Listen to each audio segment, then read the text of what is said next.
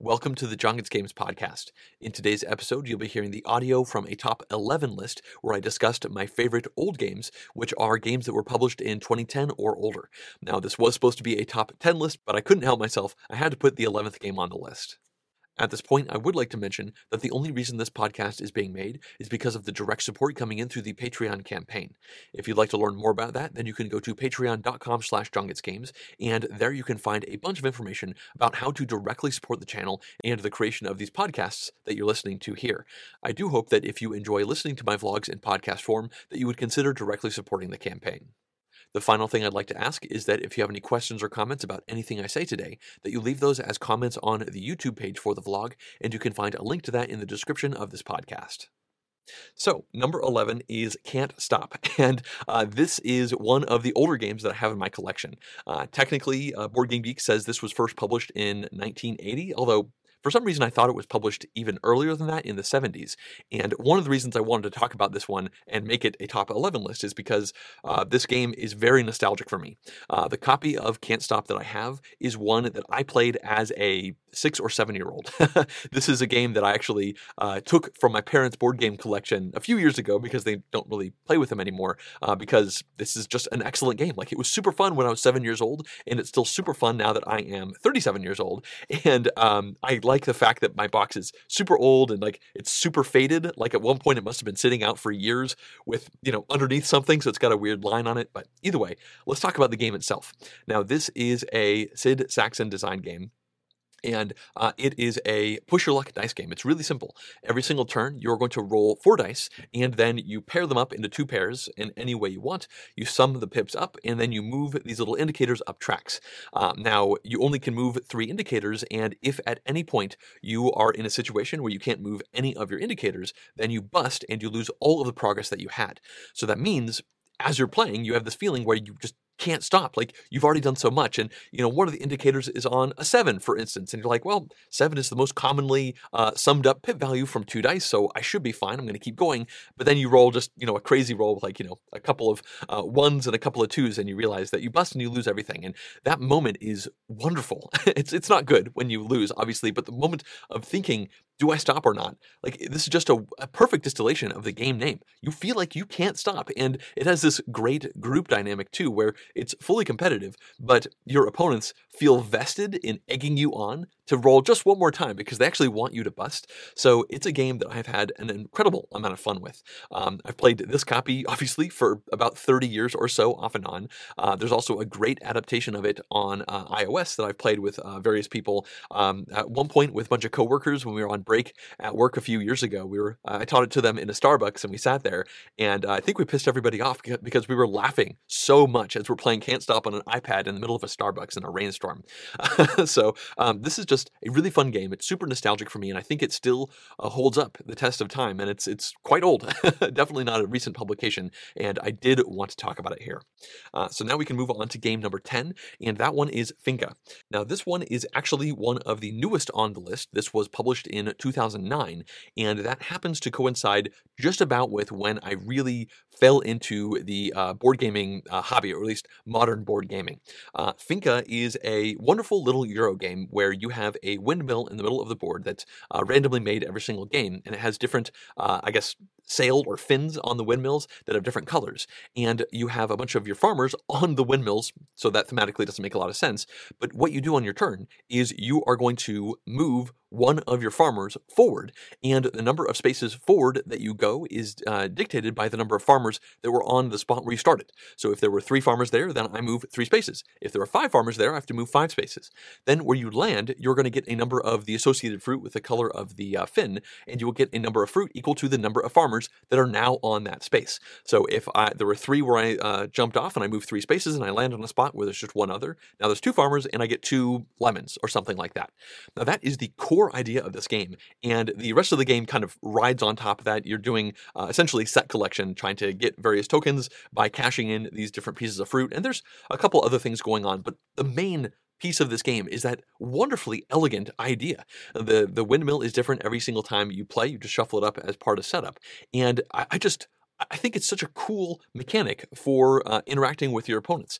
You have to really think about what you want to plan to do. Like maybe you'll move a farmer here to get a fruit you don't super care about to set yourself up really great for the next turn to jump onto this other spot and get the thing that you really need. So it's a bit of a puzzle trying to set yourself up, but also your opponents can definitely mess with that. They could land a farmer where you are, get a bunch of fruit, and then you're upset because now you have to go 4 spaces instead of 3 spaces, and you have to move the exact amount.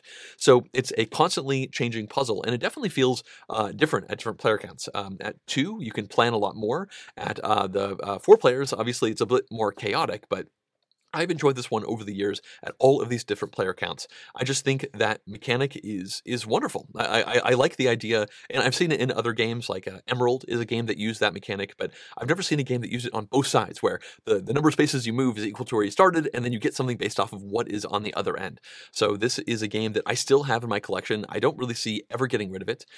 It usually plays in an hour, if not a little bit less, and it's the kind of game where I could go a few years without playing it, and then pull it off the shelf and spend about 1 minute just skimming through the rules and be like, okay, yeah, I remember how to play this game. Let's play it now. And yeah, I just highly recommend it. I think it's an excellent game that came out a long time ago. And I do remember seeing it played a decent amount right when I first started going to meetup game nights. You know, it was coming out right then in 2009. And, you know, that's when I really started going to these meetups a lot. Next up, we have game number 9, and this one is Settlers of Catan. I guess technically it's called Catan now, but I know it as Settlers of Catan because this was my gateway game. This is the game that really brought me into modern board gaming. Now, technically, it was first published in, I think, 95, and this is a game that I was first taught at the start of 2008. Long story short, I met some people at a random house party, and they mentioned they played Settlers of Catan weekly, and I had heard the name before, but I didn't know anything else about it, and I hadn't played board games in decades at that point. And I started playing with them weekly. They invited me over there, which was very nice of them. It worked out well for them. One of those guys ended up marrying my sister, and I think it's definitely a happily ever after kind of situation because, you know, we're all happy and I love board games now. So we played Settlers of Catan weekly for essentially that whole year, and I just fell head over heels with it. So this is a game that I played more than almost any other board game, but this is before I even knew that BoardGameGeek.com existed, so I certainly wasn't logging my plays, so I don't actually know exactly how many games of this I've played.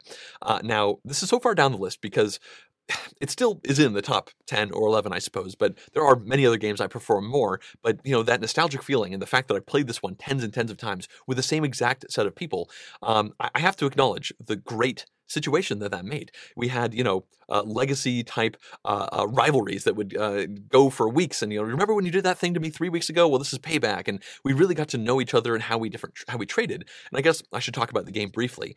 This is a trading game. You have a hex board out in front of you, and you're putting down roads and cities and houses, and 2 dice are rolled on every player's turn. And then the different hexes will give resources to people based off of where their houses and their cities are.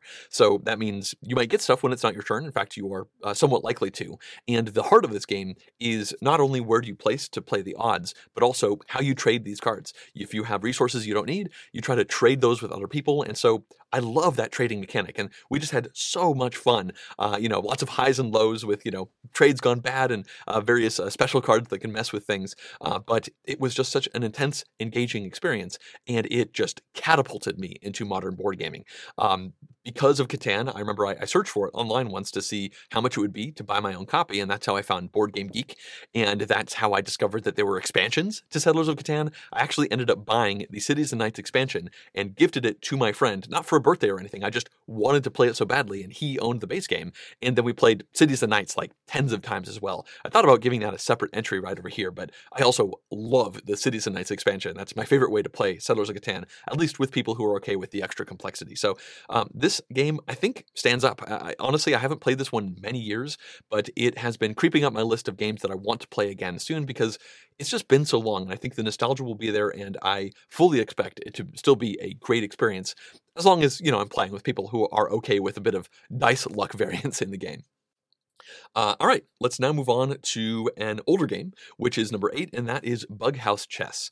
Now, I thought about not putting this one on the list, but I've had so much fun with this game that I felt like it should count. Now, according to Board Game Geek, this has a publication date of 1960, although I'm not sure if it has ever actually been published. This is more technically a chess variant. Now, I'm going to assume that you know how chess is played, or at least at a very high level, and what Bughouse is it's a 2 versus 2 team-based speed chess variant, where you play 2 games side to side. The person next to you is your partner, and you play different colors. So if I'm playing the black color, then my partner is playing white, and the same with the other team on the other side of the table. Now, the way I've always played it is we have a 5-minute chess clock, and it is a game where you're trying to have one checkmate on either of the boards, but the catch is that whenever I take a piece from the board from my opponent, obviously if I'm playing black, then my opponent is playing white, I take their white bishop, for instance. Instead of putting it off to the side, I give it to my partner, who can then, on their turn, just slap it down anywhere on the board. So suddenly they have 3 bishops and my opponent only has 1, and this leads itself to ridiculous situations.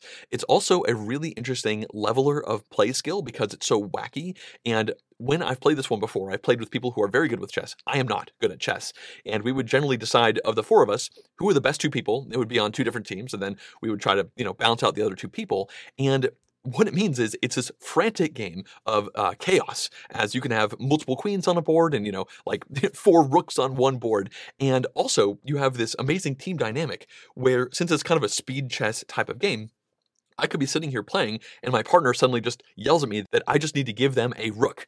They don't care what I have to sacrifice. They scream at me. I could get rid of my queen. It doesn't matter. So I just do the best I can to give them a rook, even if it's an awful play for me. I give them the rook, and then boom, they might just checkmate on their next turn right there. So it has these really wacky situations where at a certain point when one player is doing better, the other person kind of becomes a resource machine, just gifting things over while desperately trying not to be mated themselves.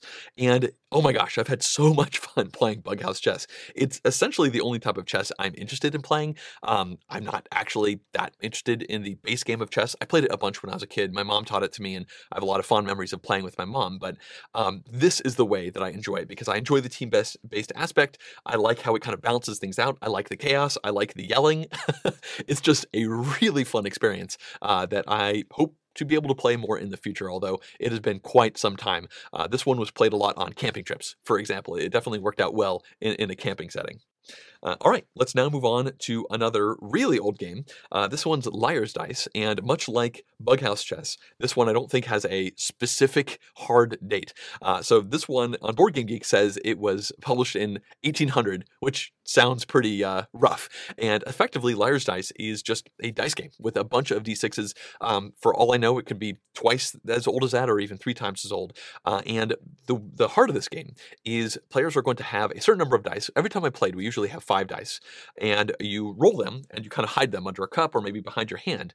And then it's a bluffing game where the person who is starting the round is going to say a number and a value and a number of dice. They might say, I think there are 3 value 2 dice. And that means they are saying that amongst all of the dice on the table, if let's say there's 4 of us, so we all have 5 dice, that means there are 20 dice total. We just rolled all of them. They can only see their 5 dice, so they see a quarter of the dice, and they say that there are 3 number 2s. So now I'm next, and I have to increase one of those 2 numbers. I could say there are actually 4 number 2s, or I could say there are 3 number 5s, for example. Now, you could just say the things that you see in front of you, but that's not fun. And at a certain point, you're obviously going to have to escalate beyond what you see in front of you. And if you don't bid higher, then instead you call the bluff and you essentially hold up your cup or your hands, and then everybody pulls their hands back and you count up the number. And if you are right, if they said there's 5 number 6s and there's only 4 number 6s, then that person loses a die to the middle of the table, and then we keep going. But if they said there's 5 number 6s and there are at least 5 number 6s, then I lose a die because I am the one who called their bluff, and then we roll dice and go again. So what it means is there is certainly a fall behind loser syndrome to this game, because as you do worse, you have less and less information in front of you, and you keep playing until one person is left. So there's player elimination, there's fall behind loser. Why would I rank this game so high? Well, because it is just an extreme amount of fun. I've had so much fun with this game. This one was also taught to me by the people who taught me Settlers of Catan, so I have a nostalgic feeling there as well. Like, we'd oftentimes play Liar's Dice after a game of Settlers of Catan at our weekly Catan nights. And the amount of fun and laughter and screams and yells that can happen in this game just catapults it up to such high levels of enjoyment. That moment where you make a bluff and then the person to your left decides to bluff even higher, and you just breathe out a sigh of relief because you knew you were just right on the limit. Those are just great moments, and you reveal in ridiculous situations like, how are there 7 ones? There's only 14 dice, or something like that. It's just really fun to experience. And yes, there is player elimination, but by the time players start getting eliminated, usually the game is quickly accelerating towards the end, and this is definitely not a game that you can overanalyze, so it tends to go quickly. It also pairs well with light drinking. I've found, having a beer or two loosens up the bidding a little bit and can be extremely fun. It also lends itself towards some great variants. For example, the way that I was taught, which I don't know if is universal or not, was that ones by their natural state are actually wild. But if the first person to call a bid says there is a certain number of ones, then they are no longer wild for that round. So the first person has a bit of control if they want ones to be wild, and obviously having ones be wild can increase the variance even more. And then you have to think, like, is this a wild round or is this not a wild round? And oh man, just so many wonderful things to think of. And I'm sure there's 1,000 other slight variants that make this game great as well. So Liar's Dice is great. It's the reason why I will always have a big bag of D6s somewhere around the house so I could play it at some point. It hasn't been played in a long time, I will admit. And there are many kind of more modern versions of this game. I know Skull is very similar to Liar's Dice, but it plays a little quicker and honestly has some things in it that I don't love so much. I definitely prefer Liar's Dice in the pure form, as long as you are okay with the caveats of player elimination and fall behind loser. But, this is not a game that you take too seriously, and it's a game that I have had an extreme amount of fun of playing over the years. All right, let's now move on to game number 6, and this is Six Nimmt. Now, this one was published in 1994, and I believe it means 6 takes in German. Don't quote me on that, though. Now, this is a really great game that was taught to me right back in about 2009 when I first started falling into modern board gaming in a big way, because this is a simultaneous action game that plays up to 10 people. Now, the way it works is you have this deck of 104 cards, and every card has a number going from 1 to 104. Now, you're going to put 4 of these out randomly in the middle of the table, and then you're going to deal out 10 cards to each of the other players, and then you go through 10 rounds of everyone simultaneously choosing one card, and then flipping it over and seeing what happened with those numbers. Now, I'm not going to go into the details of it, but what happens is you actually sort these numbers after they have been revealed into various rows associated with the cards in the middle, based off of if you go above or below that number. So if there is a row where the rightmost card is a 45 and I played a 47, then it will likely get sorted right alongside that. And there's more to it, but I don't want to go into the details. But it is a type of game where you are definitely trying to get into the heads of your opponents, trying to figure out what card to put down, because if you are the person that puts the 6th card down in a row, then you take the row or all the cards that were there already, and the card you just placed stays out there to start out a new row. So that's why it's called 6 takes. And this is a game where you do not want points. The cards have various points on them, and they can vary by a big amount. Some have 1, some have like 5 or 6. And at the end of each round, once everyone's played their 10 cards, you count up the points. And then as long as no one has more than 66 points, I think, then you play another round. And once anyone hits 66 points, the game is over, and whoever has the lowest amount of points wins. The reason I like this game so much is because it is very easy to teach. I know I've skimmed over the rules a little bit, but if we were actually playing it, it would be much easier to show with in a quick example. And I have played this one with so many different groups of people, and it just always works. It's just that moment of revealing and the worry about what is somebody else going to have. And you're like, okay, this 47 is fine as long as no one else plays a 46. If someone plays a 46, then I am toast. And then you flip over and you're so happy that no one did, or someone happened to have the 46 in that exact moment. And then obviously that's awful for you. And you're just trying to play these odds, and you're taking risks, and you're doing the best you can. And obviously by the 10th round or 10th play of each round, everyone just throws a card out and you just see what happens at the end of the round. And this is a game that I was able to successfully play with my family just a couple of months ago. We had a social distanced RV camping trip outside, and I played this one with my sister, brother-in-law, as well as my mom. Brother-in-law, he's the one who actually taught me Catan, so he definitely understands modern board gaming, and my sister has played a bunch as well. But my mom, she always wants to play board games with us because she wants to do stuff with us, but she certainly cannot handle high complexity. We taught her Catan once, and she did okay, but it was the maximum amount of complexity that she could handle. So Six Nimmt worked actually really great. The first round was a little clunky when people were trying to figure out how these cards worked, but once we made it through even 1 or 2 card plays, everyone got it, and we were laughing and just having such a great time. You probably being able to tell that a big part of games that I enjoy, especially a lot of the games I'm talking about here, are games that can evoke great situations where people are laughing, cries of various emotion, whether that be despair or joy, at a die roll or a card flip or something like that. And if you have control of that, then that's even better. And I think that's one of the reasons why I think Six Nipped is wonderful. Also, the fact that it plays up to 10 players, great. I mean, once you get past the 6th player, it gets really chaotic because at any point, any row can go. In fact, maybe the 5th row, but either way, the higher the player count, the more chaos it is, but also the more chaos it is, the more fun it can be overall as well. So this is just a really excellent small box card game that came out a long time ago that we own a copy of, and I don't see us ever getting rid of it. Let's now move on to game number 5, and that one is Coloretto. Now, this one came out in 2003, and it's designed by Michael Schott, and I played this one for the first time probably in like 2011, 2012, or something like that. Now, this one very quickly became one of my favorite games, especially one of my favorite light games. Now, this is a card game. It comes in a small box. It's probably less cards than Six Nipped, if not a little bit similar. And in this game, you just have a series of cards that have different colored chameleons on them, and then a few cards that are slightly different with a couple of other icons. Now, the mechanics of this game are you are going to be essentially doing set collection, trying to get points. And the way you do that is when it's your turn, you have to decide if you want to take a stack of cards that's face up in the middle of the table, or if you don't want to take a stack of cards, then a new card is drawn and placed out onto a stack to make that stack better for somebody else. So the key decision of this game is, when do you take? Like, if you don't take because you want things to be a little bit better, then possibly that gets too good and somebody takes it away from you. By the time it's your turn, the options are even worse. Now, what you're trying to do is take these different colored geckos and put them in front of you, where you will get a varying number of victory points if you get more and more of them. But then there is this wonderful key rule where if you have too many sets of geckos, or I guess chameleons, you actually start to lose points for those instead. So you only want to score a few of these different types of chameleon sets, and if you take too many, that's a problem. So what that means is, when you decide you're not going to take a card, you draw a new one, you decide what pile to put it down into, and you could try to make poison pill piles. Like, this pile is looking great for that opponent over there, but this is an awful card. It's going to be worth negative points to them, but it's good for me, so I'm going to put it on there and hope that that will still be there by the time it comes back around to me, but maybe it's not so bad for that person over there, and they take it. And it's a really simple game. This is another one that I have actually kept in my work backpack back when I used to do events for like a decade. I would keep this in my work backpack because it was so small, and I played this one many times with coworkers when we were on break.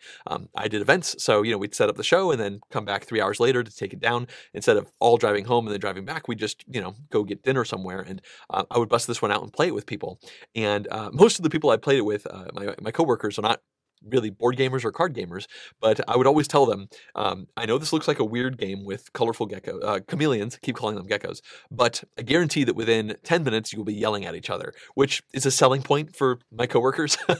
And every time I said that, without fail, that was the case, because this game is so simple, so light, and so mean, but it's also so quick that even though it could be quite mean and have awful moments where somebody puts that poison pill card down and you're so upset, or somebody takes a pile you didn't expect and you're just so upset, well, the game itself takes like, I think, 20 minutes, maybe 25 minutes.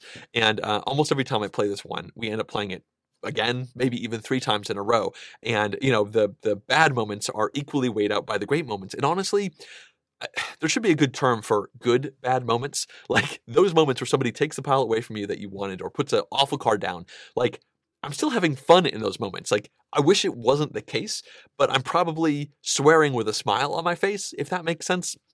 There's got to be a good word for that. But I really enjoy those kind of situations again, and this game definitely brings that out. And I think that this game is just such a classic and elegant overall game that it's one I'm not getting rid of. I actually went out and purchased a German version of the anniversary version of the game because I thought it looked nicer, because this is a game that I wanted to have the prettiest, nicest version of, because this is one that I don't see going anywhere.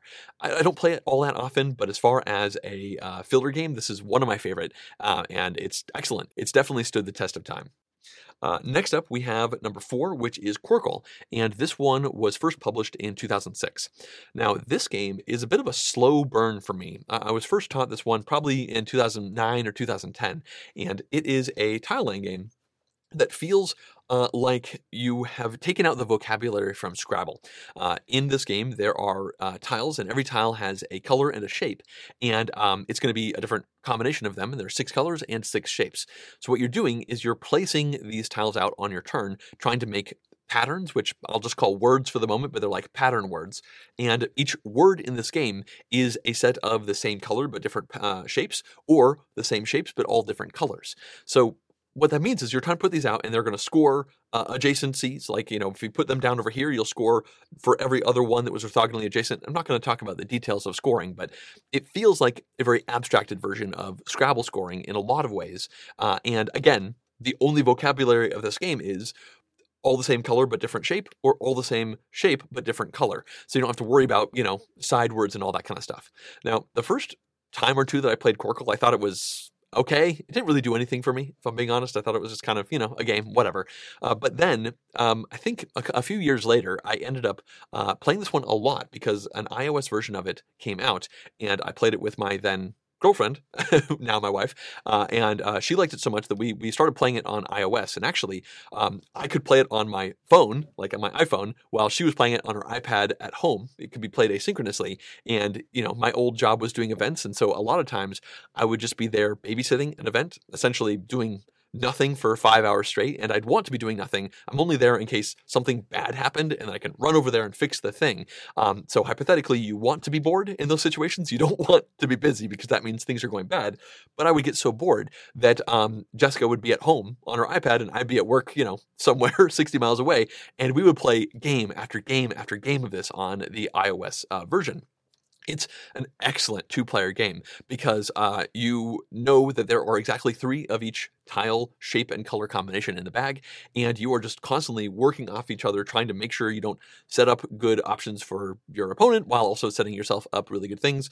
Also, if you complete a word, which is going to be all 6 of the same color but different shape, or all 6 of the same shape but different color, you get 6 bonus points, which is significant in the game, and you keep playing until all the tiles are out of the bag. So this is a game that I have now played tens of times. Almost all of them have actually been on the iOS app, actually, and I think it's just so much fun. It's such a wonderfully tactical but also strategic game as you're trying to set things up. Like, it's a great balance of those two things. It's a really simple game to teach as well.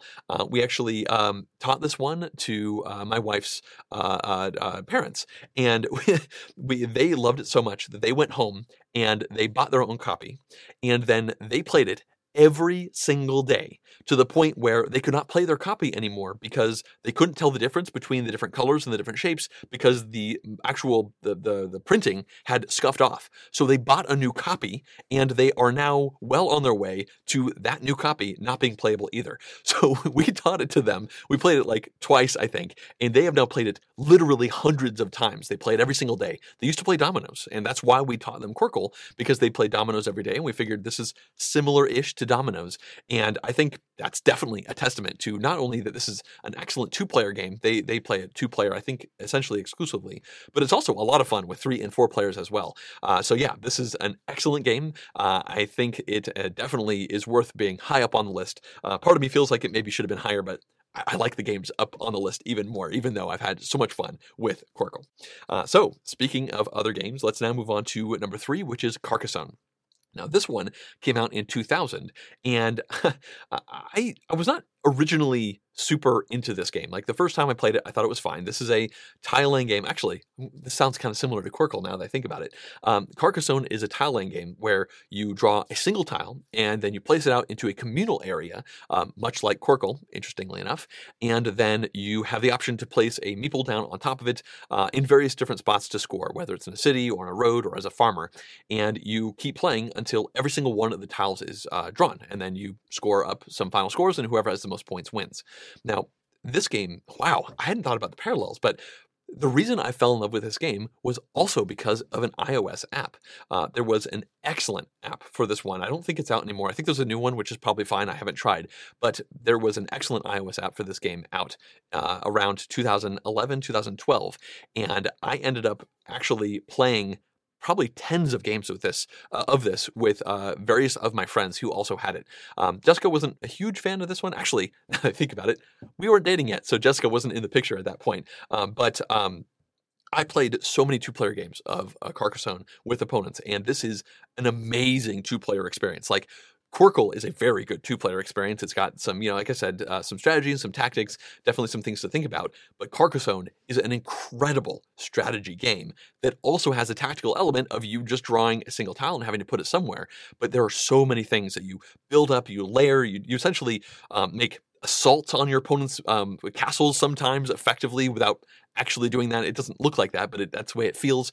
There's just so many ways to make a scoring area awful for your opponent or try to break out and do something over here. And you're obviously playing the odds because you don't know what the next tile you're going to draw is, but you're trying to set yourself up to have lots of good opportunities while also almost staking claim with your farmers, which I'm not going to talk about the details of all of these mechanics, but it's just a really tight two-player game. And I've also played it many times at 3 and 4 in real life, and I think it's excellent at those player counts as well. But much like Quirkle, I fell head over heels with this one at 2 players, specifically playing it online. And playing it in person, I think, is also exceptional. Just playing online was easier. We'd, play it asynchronously at work, and I'd, take maybe 2 days to play a full game as we, do a couple moves on different breaks with some of my friends. And I just think that the simplicity of this game, the fact that it's a relatively small box overall, and it's just a little stack of tiles about yay high. There's about 1 million expansions for this game, but I'm a fan of just playing the basic game only. I think that just makes it such an incredible experience. I first heard about Carcassonne back when I was really into Catan, because I remember one of the people in our Catan group did own a copy of Carcassonne, and he brought it to a camping trip once. And I remember kind of looking at the back of the box and trying to read the rules and thinking it seemed incredibly confusing. This is must have been 2008. And I just remember looking through the rules and I was like, I have no idea how this game works. And, things have definitely changed over time, but I'm very glad I ended up coming around to Carcassonne. It's one that I bought a copy of about 2 years ago at a flea market. I got it for, I think, $10 or something like that, and I don't expect to ever remove this one from my collection. It usually takes, for a 2-player game, about maybe 45 minutes, and if you play a 4-player game, maybe a little bit over an hour. It's just an amazing experience. It's so easy to teach, and it feels so impactful. Like, every play that you do, every tile that you place can be so impactful to the overall gameplay that I just think this one deserves to be a classic, and it's one that I don't see myself getting rid of. So let's now move on to game number 2, which is Crokinole. Now, this is one of the oldest games on this list. Board Game Geek has it listed as a published date of 1876, but I'm not super confident that's accurate. It's my understanding that this is a traditional dexterity-style game that was developed in Canada somewhere at some point in the 1800s. Now, this is a 2 or 4-player game, and I'll talk about it as a 2-player game at first. Now, in this game, you have a stack of these discs that are in your color, and your opponent has a stack of theirs. Going off my memory, I think it's 6 or maybe 8 discs. It's actually been a little bit since I played this one, but on your turn, you're going to flick this disc out onto the circular board, and there is a universal rule in this game where if your opponent has any of their discs on the board, then the only way my flick is going to be legal is if by flicking my disc, one of my opponents will have their tokens be touched by one of my discs. So what that means is if I flick my new disc and it hits an opponent's disc, that's fine, that's legal. It also means if I flick my disc to hit another one of my discs to hit an opponent's disc, then that's also legal. But if I flick my disc and none of my opponent's pieces are touched by any of my pieces, then my shot is invalid. I remove it from the board and actually remove all of my other pieces that I hit on my turn if it was an illegal shot. Now, if there are no opponent's pieces on the board, then a shot is legal if you flick it and the disc ends somewhere in the middle area of the board. And the last real rule to the game is you're going to keep playing until everyone has flicked all of their discs, and then you count up the score for each player, and the discs in the outer area are worth 5 points, the next area is worth 10, after that the center area is 15, and any discs that make it into the middle spot are removed immediately and worth 20 points at the end of the game. And each person counts up their score, and then the difference in the scores is the actual points that are made. So if I score 35 points and my opponent scores 30, then I actually get 5 points I log those, and you play until you get to 100 points. Now, the idea, the fact that you have to interact with your opponent's pieces and that there's a risk to flicking into your own pieces to then hit your opponent's pieces makes for some amazing moments. This is an incredible game. Like, it doesn't sound like much. It really probably doesn't. It wouldn't surprise me if you're sitting here saying, really, this is number 2? But the experience of trying to make all this work, of planning it out and then doing the flick and then seeing how you did is just exceptional. Maybe it was perfect. It glided right through between these 2 pegs and smacked that other thing off the board, and it was amazing. Or maybe it somehow careens over here, knocks 3 of your other discs, but hits none of your opponents, clears all your stuff from the board, and it was just a catastrophe. Or, of course, you have the awful moments where you flick your disc, it hits your opponent, and it hits their disc into the middle, scoring them 20 points, which is awful as well. So this game breeds some amazing moments, like really high highs as well as lows. Again, this has those good bad moments where if you flick and you clear like 3 of your pieces off and hit none of your opponents, that's obviously bad. But again, you're usually groaning and swearing with a smile on your face, or at least I am usually when I'm playing this game. Now, this game is actually best, in my opinion, at 4 players, where it's 2 versus 2. Now, in this setting, you are partnered up with a person across the table from you, and then your opposing teams are right next to you, and you go in order around the table, and the number of discs are split in half. Now, the reason I like this so much is because this puts out even more opportunities for you to hit your opponent's pieces. Like, there's going to be different scattered areas of where the tokens are going to be, but also I really like team-based situations where you can like talk through things. And also, if you have those high highs, then you are sharing that with somebody that you hypothetically like. You're playing games with them. And if you have those awful moments, well, it's not just you. It's, kind of you as a team. Although I guess if you do an awful shot and it's awful for your team, maybe your partner won't be super happy with you. But again, I only play with people who are going to laugh off issues like that. Like, we definitely don't take Crokinole too seriously. Now, this game is so much fun, actually, that I played it at a game night, I think at some point in 2009 or something. Somebody brought this big Crokinole board to a game store, and we played it. And I was so impressed that I ended up buying the first version of I believe it was the Eagle Griffin Crokinole board that came out probably around then, maybe 2010, 2011. It was, I believe, a Kickstarter, one of the first Kickstarters. So I got that board. I think it cost about $100, and I played with that one a bunch, and I realized that I like Crokinole so much that I wanted to invest in an art piece version of this game. It's a cool looking game. It's a nice, pretty board, and obviously you usually like hang it on the wall. And there are these guys, they're called the Holinsky brothers, who, at least back then, I'm not sure if they still do, but back then they would make hand-make Crokinole boards, each one kind of one of a kind. And so I decided to order one of those. And it has this, at least it did back in like 2012, this crazy process where when you order them, you just tell them what you want. Like, I want this kind of, like, I want a model texture in the middle, and I want light color over here. And, you can ask for all these custom things. And they say, sure, and they make it. You haven't paid them anything, and they just put it in the list. So I asked for a specific type of board, and like 4 months later, I got an email back, and they said, we made your board, and here's a photo of it. And I did not like it. It didn't actually look that good. It's what I asked for, but it didn't actually look that great.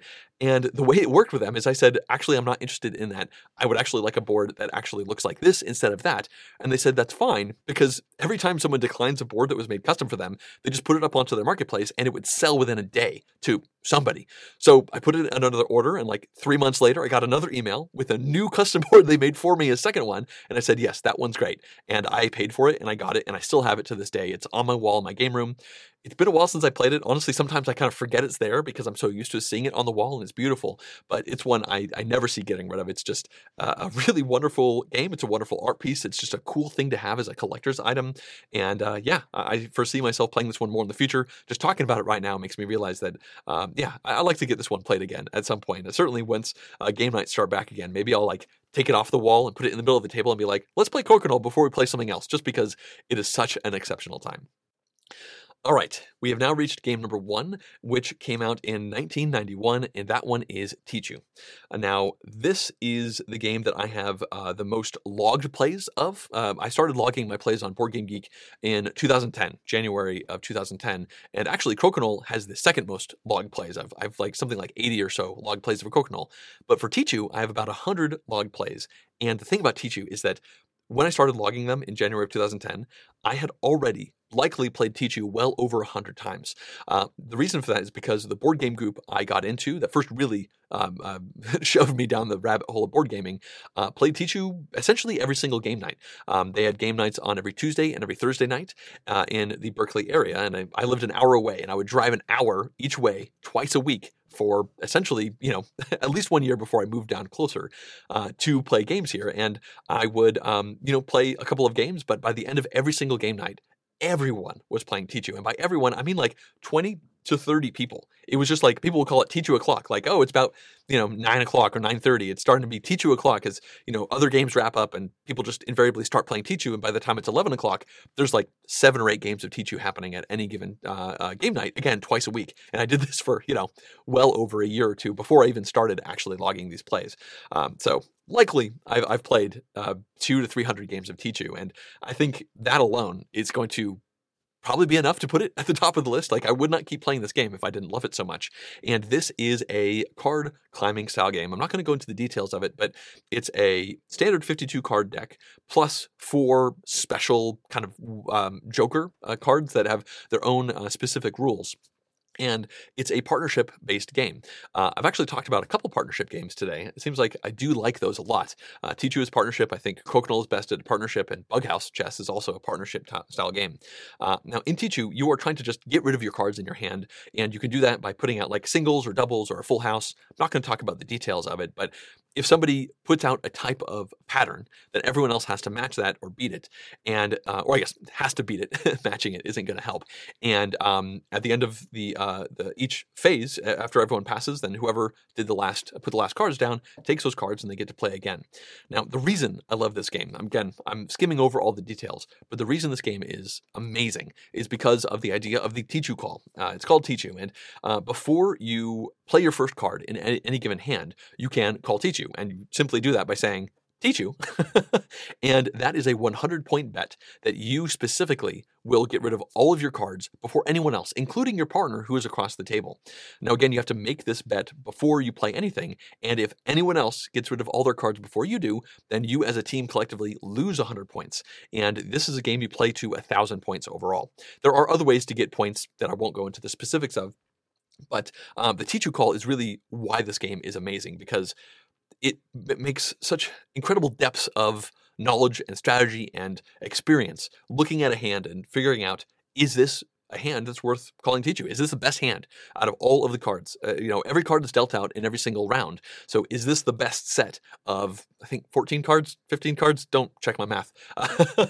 14 cards, I think, amongst everyone else. And if your partner calls Tichu, then you have this really amazing situation where you're not allowed to really communicate at all with what you have, but you are now not trying to get rid of your cards. You're trying to play your cards in such a way to hamper your opponents from messing with your partner to try and aid them in getting out as quickly as possible, hypothetically first before everyone else.